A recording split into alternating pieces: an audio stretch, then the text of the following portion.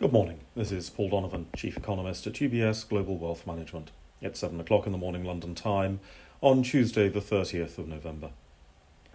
We've reached the stage where people who are not virologists are giving their views on a virus, and people who are not economists are giving their views on the economic impact of a virus.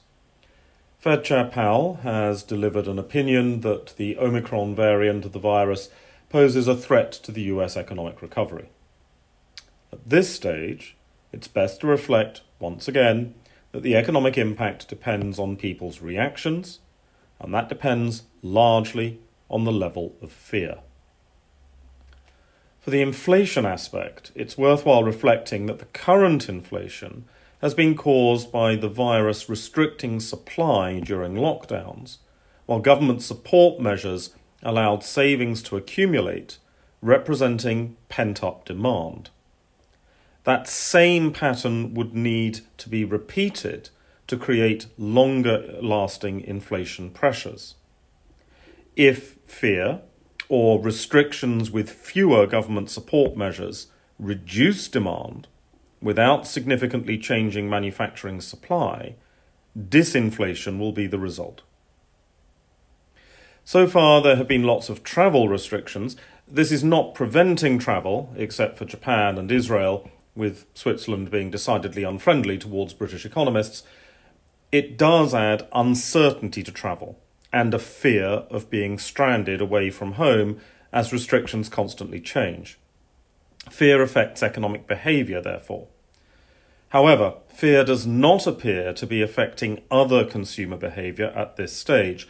Unless we see a meaningful shift in consumer spending, this is not something that poses a significant risk to the overall economic path.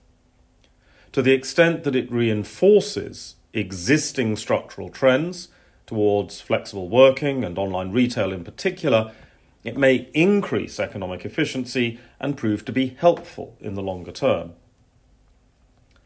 The post-Thanksgiving consumer spending in the United States appears to have been somewhat muted, judging from the staggering number of different indicators that are used to track activity. This may also be due to the spreading out of demand over the course of the month, but there is the fact that lower-income US consumers do appear to have spent the savings that they accumulated during lockdown, and therefore do not have the spending firepower that they once had.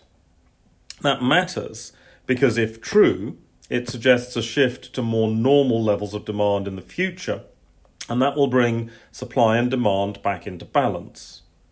We're seeing some signs of that in the shortening delivery times of corporates, albeit that is survey-based evidence.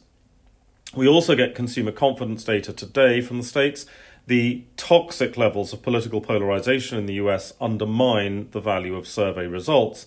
And there is a strong suggestion that when people do answer surveys, they do so out of political bias, not as an accurate indication of their economic circumstances. From the glittering wonder that is the euro, there is a large amount of data that has limited market impact. The euro area consumer price inflation numbers are preceded by the data from larger economies and offer limited capacity to surprise. There are also some final GDP figures from France and from Italy for the third quarter. That's all for today. Have a good day.